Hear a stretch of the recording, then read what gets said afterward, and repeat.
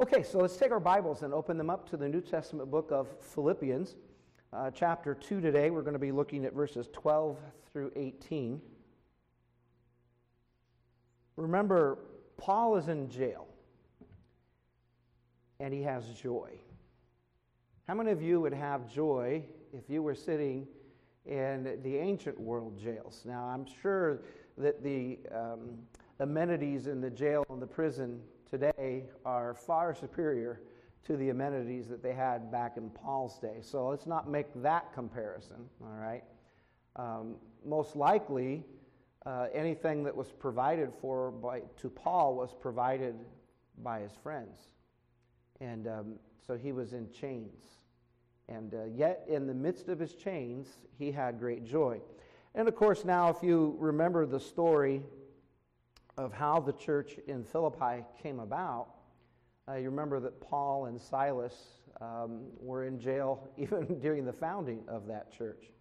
And so this is a theme of great joy to these believers as they are growing in Christ, that they would have joy. So by way of a few PowerPoint slides here, let me just remind you of what we've been discussing in this theme. Chapter 1, verse 25 sets really the idea for us as going further in the joy of the faith. All right? So as you grow in your Christian faith, you should go deeper, longer, further in the joy of your faith. And so that's what is going on. And then the proposition for the series is found over in chapter 4, verse 4, rejoice in the Lord always. And so sometimes we forget to rejoice in the Lord. And when we forget to rejoice in the Lord, we're not actually advancing or going further in the faith. So if you're going to advance and go further in the joy of faith, then you always have to rejoice in the Lord. So that's been our series proposition. Now, today, in chapter 2, verses 12 through 18, we're going to concentrate on this one thought, the joy of working out your salvation. So let's go ahead and read our text, Philippians chapter 2. We're going to read down through verse 18, beginning in verse 12. Wherefore, my beloved, as ye have always obeyed, not of my presence only, but now much more in my absence. And here's the phrase that we're going to concentrate on today. Work out your own salvation with fear and trembling.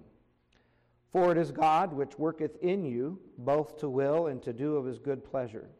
Do all things without murmuring and disputing, that ye may be blameless and harmless, the sons of God, without rebuke, in the midst of a crooked and perverse nation, among whom ye shine as lights in the world, holding forth the word of life, that I may rejoice in the day of Christ, that I have not run in vain, neither labored in vain. Yes, if I be offered upon the sacrifice and service of your faith, I joy and rejoice with you all. For the same cause also do ye joy and rejoice with me. Do you see the theme of joy in our text today? Did you hear it? All right. For the same cause, rejoice. If I'm pouring myself out as an offering for you and upon your sacrifice, then hey, I rejoice. And so Paul says, I want you to work out your own salvation so that you can have joy in the Lord. Now, as we go through this, we're going to talk about the difference between, can you actually earn your salvation by working it? Or does this mean something other than earning salvation? Does it mean that you're demonstrating or you're exercising your faith? That would be the definition of working out in this context. So, what we have not done is the first part of chapter 2. Now, this is an incredible passage of Scripture. This passage of Scripture exalts Jesus Christ as the ultimate example of one who is selfless and humble. He emptied himself. And so here in this passage of Scripture, Jesus is the ultimate example as he advanced in the joy of his faith. You know, as Jesus was hanging on the cross, the Scripture said this about his suffering, who for the joy that was set before him endured the cross, despising the shame. So even as Jesus Christ was dying, he still had joy. And as he emptied himself and came to this earth as the lowest form of human being, that of a servant, he still had joy. Jesus was a man who was filled with the Spirit of God. And if you're filled with the Spirit, then that is the fruit of the Spirit, according to Galatians chapter 5, that you have the fruit of joy in your life. And so Christ is this ultimate example of humility and service to follow. And so we can follow the example of Jesus. That's the first part of chapter 2. And then Paul is also pointing out that he is an example that one could follow. And Paul is serving in humility, and he is showing them how that they too can have joy in their lives. Now, Christians need to allow God to work in them before he can work through them. Let me just elaborate on that. Okay? You as a Christian need God to work in you before God can work through you. Many times why our service seems so empty is because we're not abiding.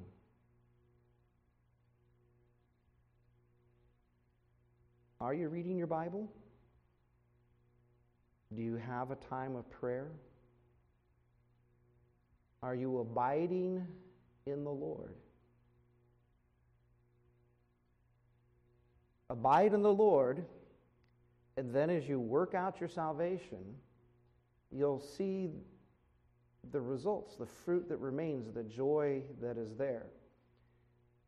Now, as we go through this, our first point here today is work out your salvation as an obedient child. So here's what it says. Working out your salvation as an obedient child results in joy. Now in verse 12, it says that they have always been obedient. And then in verse 13, that they're always empowered. So let's look at these two verses and explain what is going on here. All right. So wherefore, when you see that word in the King James, why for is the therefore. So why is that there? Well, because of verses 1 through 11, the example of Jesus. Because of the example of Jesus, then, the beloved church. Isn't that wonderful to know that Jesus calls you beloved? He loves you. As you have always obeyed, not in my presence only, but now much more in my absence. Hey, isn't that wonderful? As a parent, it's always joyful to have children who obey when you're not around. Okay? I'm sure a boss would appreciate it when an employee works when the boss isn't around. Okay? So that's a Christian work ethic. That's what we should be doing as children to our earthly parents, but this is what we need to be doing in our relationship with Jesus. Jesus said, if you love me, do what? Keep my commandments. That's obedience. So obedience is a part of the Christian life. We live in such a culture within evangelical churches that we're really not told much to obey Jesus. We come to church and we get a lot of self-help messages. But the best thing that we can do to help ourselves is obey Jesus. And so Paul is saying, and he's complimenting the Philippian believers, you've always obeyed. Isn't that a good testimony? Isn't that a wonderful thing that you can look at the life of a mature Christian believer and just see that they walk an obedient life in their relationship with Jesus? I think that's a great thing. At least as a pastor, that rejoices my heart when I see you, God's people, just walking that life of obedience. And always there gives the idea of consistency. And that's just how you relate to Jesus. That's your consistent walk in the Lord. You have your personal time where you're abiding in the Lord, and then you have your corporate time when you're around other Christians and you're serving them, and you're just being obedient. And that's always there. That's consistent. That rejoices the Lord's heart. That rejoices the apostle's heart. And of course, the apostle is getting this from the Lord through inspired revelation. And so this always consistency here that's there. He's complimenting their obedience, service, and perseverance.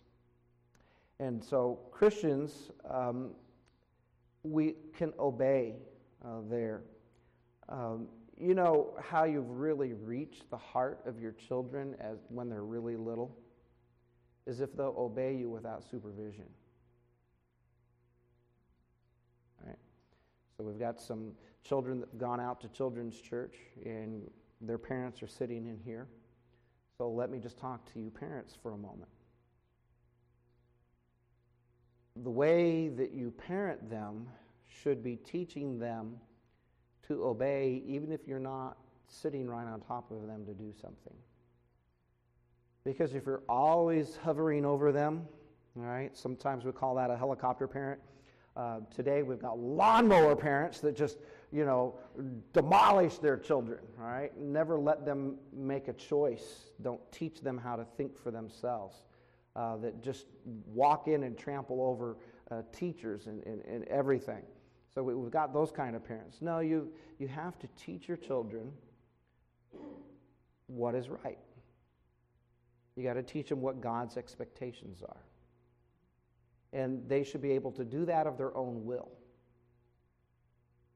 And that's when you know that you're achieving God's goal as a Christian parent, is when they will obey because they love Jesus. And so teach verses such as Ephesians 6:4, at 6:1, children, obey your parents in the Lord, for this is right. I guarantee you there's not going to be a human parent that's going to be perfect. So why do children have to obey imperfect people? Well, because we do it for the Lord. If we can teach children that, then marriages will be a lot happier when they become adults. Because in the family, they'll know what Ephesians 5:21 is about. Submitting to one another in the fear of the Lord. A Christian wife will know what that's about. As she respects her husband, submits to her husband as unto who? The Lord. And so if we'll learn to teach this in the youngest stages of their lives, then when they grow up, they'll be blessed because they've always been obedient. They've always been consistent. So that's the idea here in verse 12. Now, I want to talk about this phrase, work out your own salvation, okay, with fear and trembling. He's not suggesting that these believers in Philippi could achieve their own salvation through the quantity or the quality of their religious works, their deeds, all right? So maybe you're here today and you think that coming to church is going to earn you favor with God. Okay. Maybe you did a good deed this week. Maybe you either took down your neighbor's garbage cans to the street or you pulled them up from the street and you're thinking, hey, that's going to help me with God. Okay.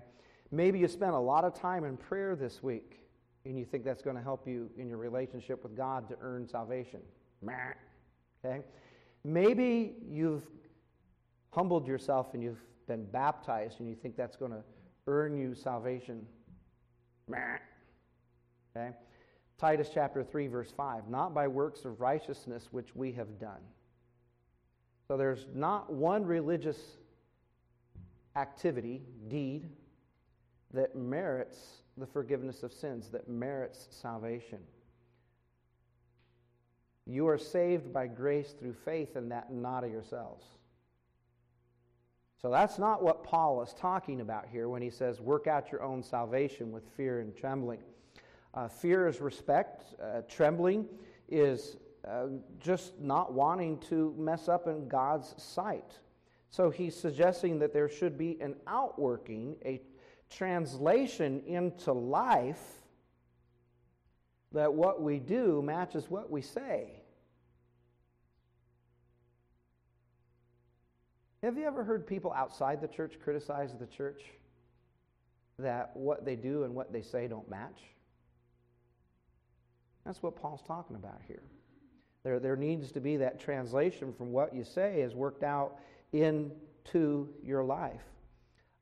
It's working out, not working for. There's a huge difference there. So the salvation spoken of here is not justification, but your growth as a Christian. The technical term for that is sanctification. Okay? Victory over sin and the living a life that's pleasing to the Lord Jesus. And so we're not working to become God's children. Just as if there's a child or a teenager in the room today, you're not working to be the child of your parent. No, that just happened at birth, right? In the same with those that have put their faith and trust in Jesus. You were born into God's family through faith and trust. So you're not working to become God's child. You're demonstrating that you are God's child.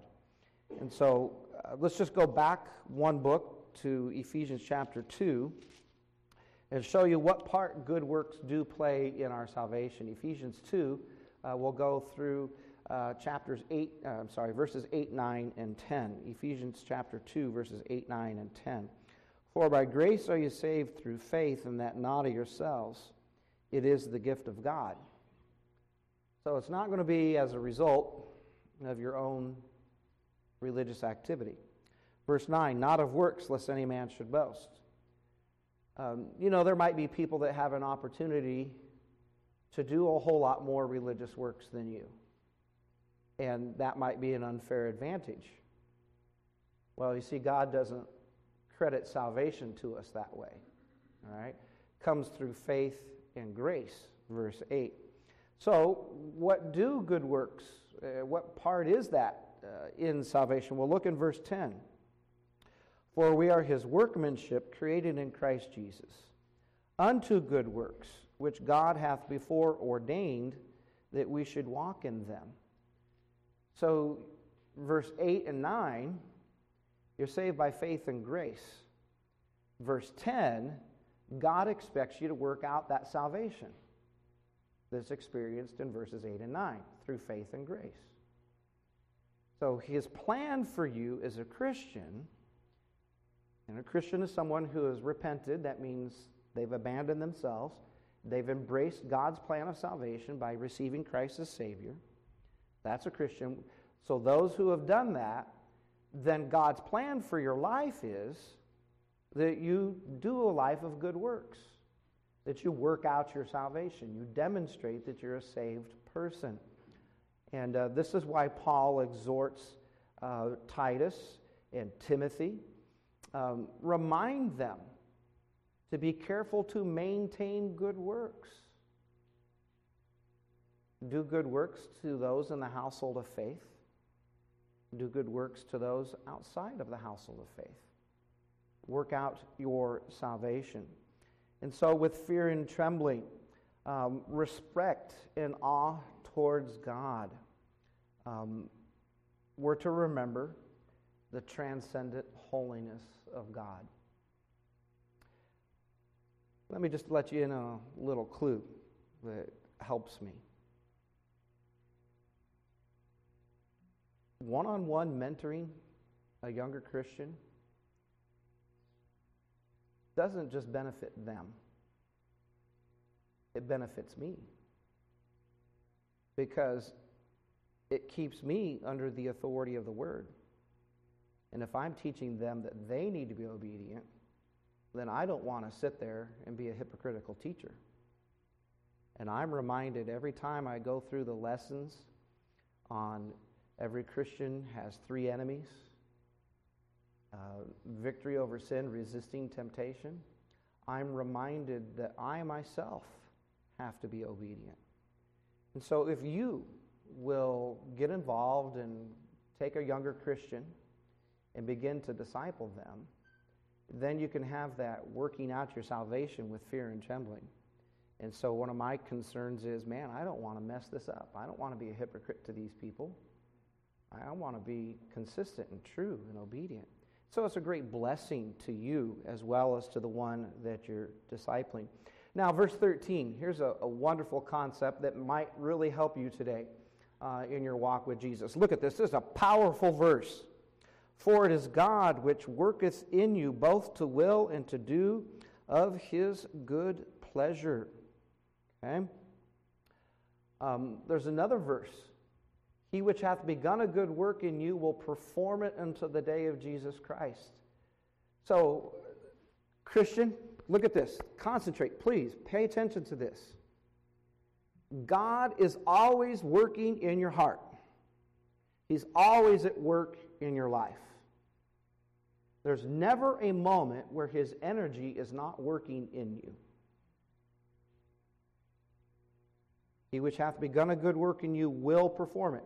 Now here in verse 13, God is even creating within you the desire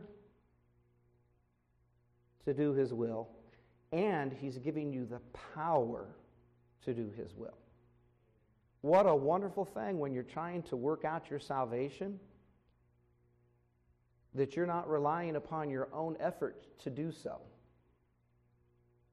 You're relying upon the energy and the power that goes along with this. This word work here, present active tense, continuous, effective work. God is always continuously, effectually working in you. His power, his work in your heart is not going to fail. Okay? And so, worketh here means to energize, to work effectively. We get our English words energy and to energize coming from this word. So it's God's energy that's working in you to desire what he desires. It is God's power to give you the desires to be obedient to his will. That's so helpful when we get into that besetting sin. And we sometimes think, I just can't help it. I did it again. Well, were you trying to do it, or were you allowing God to work through you? Were you living life in your own strength? You know what? If you're trying to resist temptation in your own strength and your own energy, you will fall. Because you have to rely upon the energy and the strength and the wisdom and the power that God is putting in you. And so, to will, or a translation of the Greek meaning to desire, that refers to this desire that comes from one's emotion. God's going to put it in your heart. Okay? So what does that teach a Christian about his or her emotions? God wants them. God wants your emotional life. Okay? He wants every single part of your life. And so he does not merely just leave then us as his children or a saint to desire to do his will, then he provides the necessary power to do it. So that's why I say it this way. Every commandment of God comes with the empowerment to obey it. Every commandment of God comes with the power to obey it. So we don't have an excuse. We can work out our salvation in the strength and the energy of his power. And so what can you do then as a Christian? You can work out your salvation as an obedient child. You can obey. Hey, can children obey? Yeah, they sure can. All right? And so this is a wonderful thing. We can obey God. All right, let's go on to the next point here. Let's go down to verses 14 and 15. Do all things without murmuring and disputing, that you may be blameless and harmless as the sons of God, without rebuke, in the midst of a crooked and a perverse nation, among whom as ye shine as lights in the world. Did you see in the news this week that some astronomer discovered a supernova? Did you see that? All right. So a supernova that's growing brighter and brighter. And so they're out there looking at the stars, and they see this great light that's out there. The reason why stars shine so brightly is because they're shining in the darkness of outer space. And we live in a very dark culture. Culture's going so dark these days. And you as a Christian are that light that shines in a generation which is crooked and perverse. Hey, listen, if you don't think this generation is crooked and perverse, all you have to do is look at how companies are trying to be trendy and fashionable with their marketing at this time of year, specifically the month of June. Are you with me? You understand what I'm saying? And they're losing billions. I'm thankful for that, all right? But that's darkness. It's the darkness of a mind that is not enlightened with the truth of the Word of God. And so we as Christians, we shine in a crooked and a perverse generation. Now, we want to work out our salvation as shining lights. So working out our salvation as shining lights results in joy. And so do all things without grumbling or disputing. You do everything without complaining or arguing. Unsaved people might be expected to complain and dispute, but a Christian should have a changed life. We do the work God has for us without being negative or rebellious. Ooh, that's a hard thing in the life of Christians in a church. We take such a negative and a rebellious thought about working for the Lord. Blameless is without defect. It refers to the inspection of an Old Testament sacrifice animal. In the Old Testament, you could not bring a blemished animal to the Lord. He wouldn't accept it. Maybe it was a little lame, or maybe it was a little scarred, maybe it was blind. Something in it had some kind of a defect. Well, that's what this word blameless here means. That in our character, we don't have a fault where people can observe something about our character that is sinful, that is not blameless. And so Noah lived in his generation, and he was blameless. I think Noah lived in a generation that was just a little bit wickeder than we are today. I think we're rapidly matching that, all right? Violence filled the earth in his day. Do you see violence filling our earth today? Do you see violence filling our country today? Yeah. And so we need to live a blameless life in that generation. Above reproach. Once again, it's used to indicate moral uprightness. Now, it does not mean sinless perfection. We have some good brothers in the Lord. They belong to a different denomination, the Wesleyan denomination, and they're saved, but they believe that they reach a point in their Christian experience where they sin no more. Okay? And that's called Christian perfectionism. And so they hit that point and they don't sin anymore. Well, the problem with that way of thinking is that that's not the reality of Scripture. 1 John chapter 1, verse 9 says, if we confess our sins, He is faithful and just to forgive us our sins and to cleanse us from all unrighteousness. But if we say that we have no sin, we, Christians, deceive ourselves. So don't be deceived, thinking that you've matured to the point where you're not going to sin anymore. Just not true. Okay? Pastors sin, deacons sin, Sunday school teachers sin, you sin.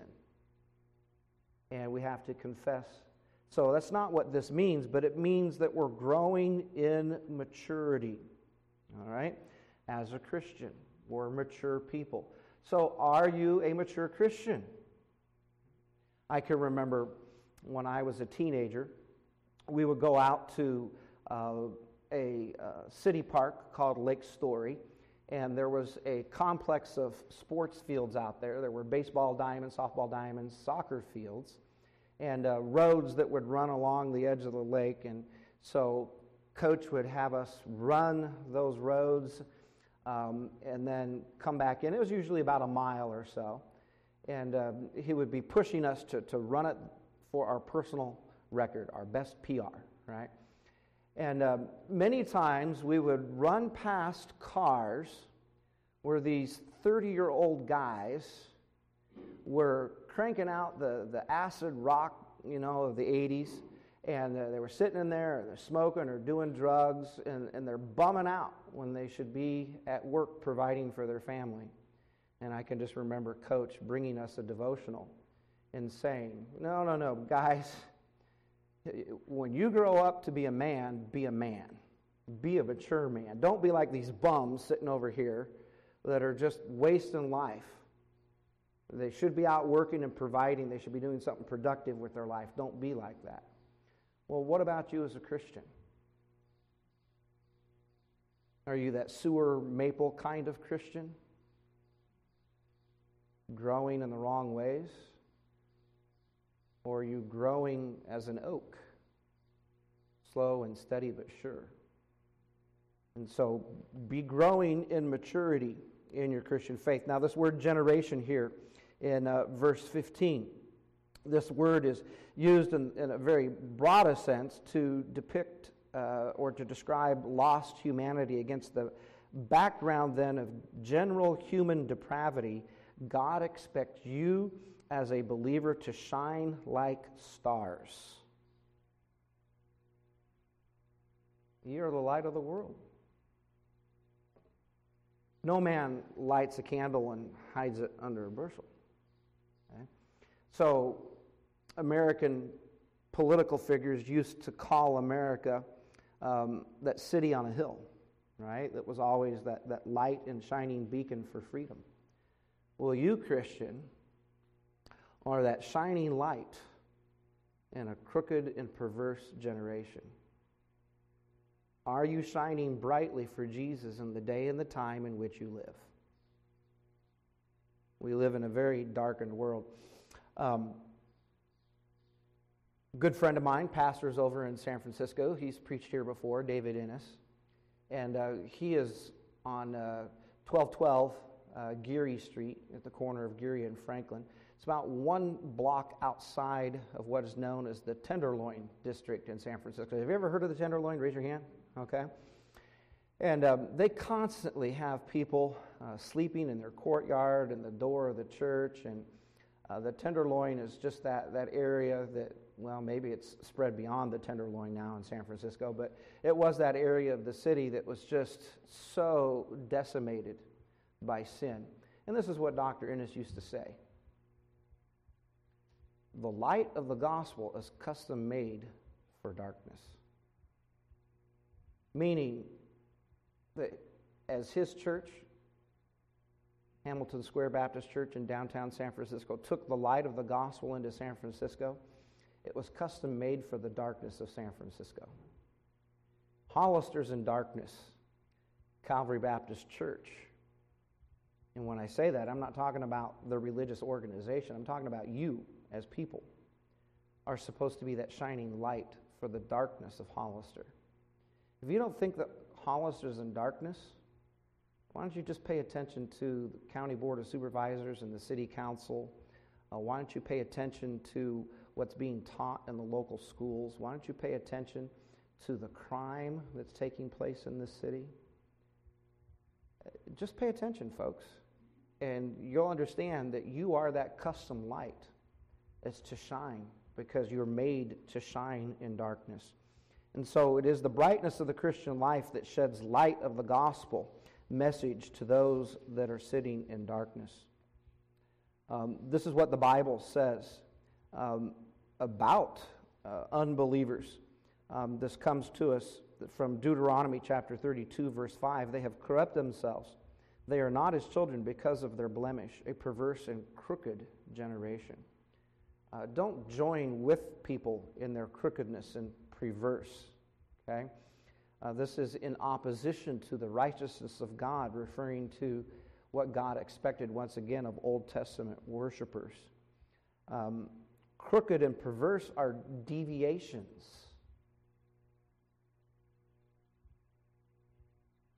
In the Old Testament, it's described as sin and iniquity, as trespass. Just shoot straight with you here, okay?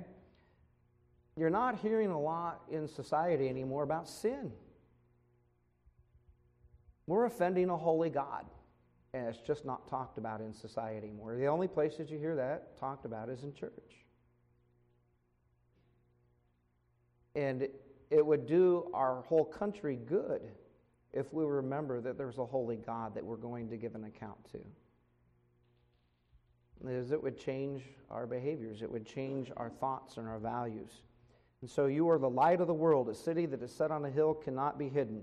Nor do they light a lamp and put it under a basket, nor on a lampstand. And it gives light to all those who are in the house. Let your light so shine before men that they may see your good works and glorify your Father in heaven. Work out your own salvation. It results in joy. And so this is the attitude that we have. Don't be a complainer. And then the importance of actions. Get busy for the Lord. Do something that makes a difference so you can shine. All right, let's look here at a third point here. This is the first half and second half of verse 16, so let's look at that. Holding forth the word of life, that I may rejoice in the day of Christ, that I have not run in vain, neither labored in vain. So working out your salvation as a relay runner results in joy. So first of all, let's look at this first part here in verse 16. Holding forth the word of life. The idea there is extending something out. All right? So don't hit anybody when you do this, but why don't you put your arm out like this? You're extending something out. Okay? Holding forth, what are we as Christians supposed to extend out to other people? What is it? The word of... Well, let's look at verse 16 again. Holding forth the word of life. So you as a Christian, you're supposed to stretch out. You're supposed to have something, you're extending it to other people. Now, relay runners, and you know what a relay runner is, right? It's where a track team has several members that run a certain segment of one race, usually about a fourth of it. And so they sprint their fourth, and they run as fast as they can. And as they're coming up to the next person who's going to run, they're holding out the baton. They're stretching forth the baton. And the next person then grabs that and takes off with it, and they run their section of the race. And then as they come near the third person, then they hold it out. And the third person reaches back and grabs it and runs up to the fourth person, who reaches back and grabs it. And so you as a Christian, you're supposed to be extending forth the word of life as a relay runner to people in society who need the gospel of Jesus Christ. So let me ask you this question. Are you holding forth the word of God, the word of life? The word of life is that of salvation. Take your Bibles and go with me over to 1 John chapter 5 for just a moment. You know, salvation is not found in your religious effort or in church or anything. It's found in the Son of God. So 1 John chapter 5, let's find out what this life is. Okay? Look with me at verse 12. 1 John 5:12. And this is the record that God hath given to us eternal life, and this life is in the church. This life is in religious works. This life is in giving money, being a philanthropist. Is that what it says?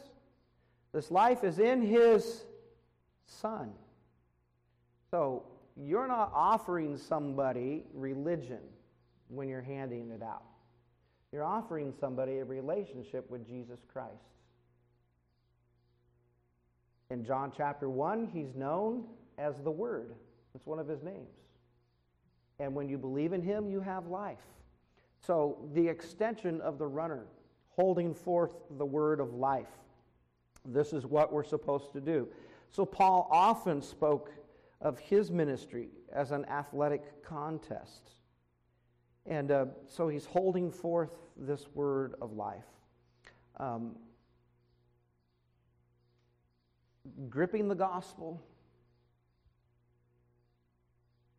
and putting it out there. Do you have a grip on the gospel? Do you know how to present the gospel to somebody? Let's start with something simple today.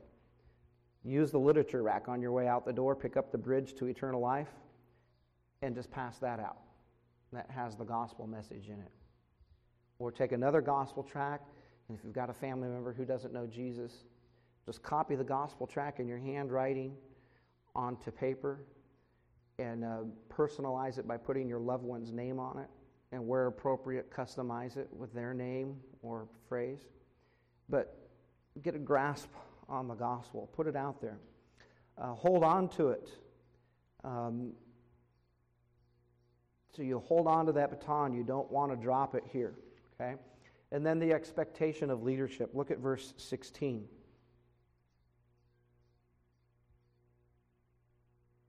Holding forth the word of life, that I may rejoice in the day of Christ, that I have not run in vain, neither labored in vain. Paul's expectation, and catch this, church, listen, believer, the expectation of every godly pastor is for you to go into eternity earning rewards. All right, so let me just point blank ask for a call out. You should say amen. Okay? That's the reasonable expectation of every godly minister of the gospel of Jesus Christ, following Paul's example. Paul expected, God expects this of you, a godly pastor expects this of you, that you go into eternity and you have earned rewards. That is going to result in great joy. And so this is the expectation of godly leadership. And the fear of godly leadership, and godly leaders do have concerns. What is Paul's concern? What is he afraid of at the end of verse 16? That he has labored and that he has run in vain. Here's Paul, sprinting, coming up to the next generation called Timothy, holding out the baton, and Timothy drops it. And they lose the race. But that's not what happened with Timothy. Paul said in 2 Timothy, well, let's just turn over there so you can see this. 2 Timothy chapter 2, verse 2. And the things that thou hast heard of me among many witnesses, the same commit thou to faithful men who shall be able to teach others also. Paul handed off the baton to Timothy, and he says, Timothy, you hand off the baton to faithful men. And Paul says to faithful men, you hand off the baton to others, and they'll continue the chain. So this is a race from generation to generation to generation to generation to generation to generation to generation, from the time of the apostles to today. He's saying, this is what we do. We hand that off, but my fear is that somewhere along the line, I've run in vain. And it's not happening the way that it should. And so this is the concern of a godly leader here in Philippians 2:16, that he has run in vain. He's run a useless part of the race. So every part of the chain is important. The first runner, the second runner, the third runner, the fourth runner has to get across the finish line, right? And if at any point in that chain there's a drop of the baton or some kind of an injury or just not a desire to run the race, then why were you there? Are you in it to win it? That's the idea that's here. We've got to be into the life of Christ. We've got to be into the life of our church to win it. Listen, you can't be out on a casual Sunday morning jog when you're in a sprint relay race. You just can't be going through the motions when God says, exert yourself. Hold it forth. So don't run in vain, because then that's just empty. What are you really doing? So examine your motivation. Do this. All right, let's bring out our last point here. Working out your salvation in sacrificial service results in joy. Look at verses 17 and 18, and we'll wrap up the message. Yea, or yes, and if I be offered upon the sacrifice and service of your faith, I joy and rejoice with you all. For the same cause also do ye joy and rejoice with me. Now, being poured out. Now, I want you to look here at verse 17. So if you don't have your Bibles open, get them open and look at this here.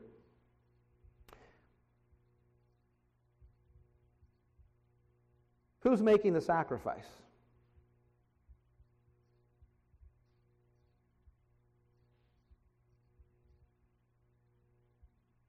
Who is it?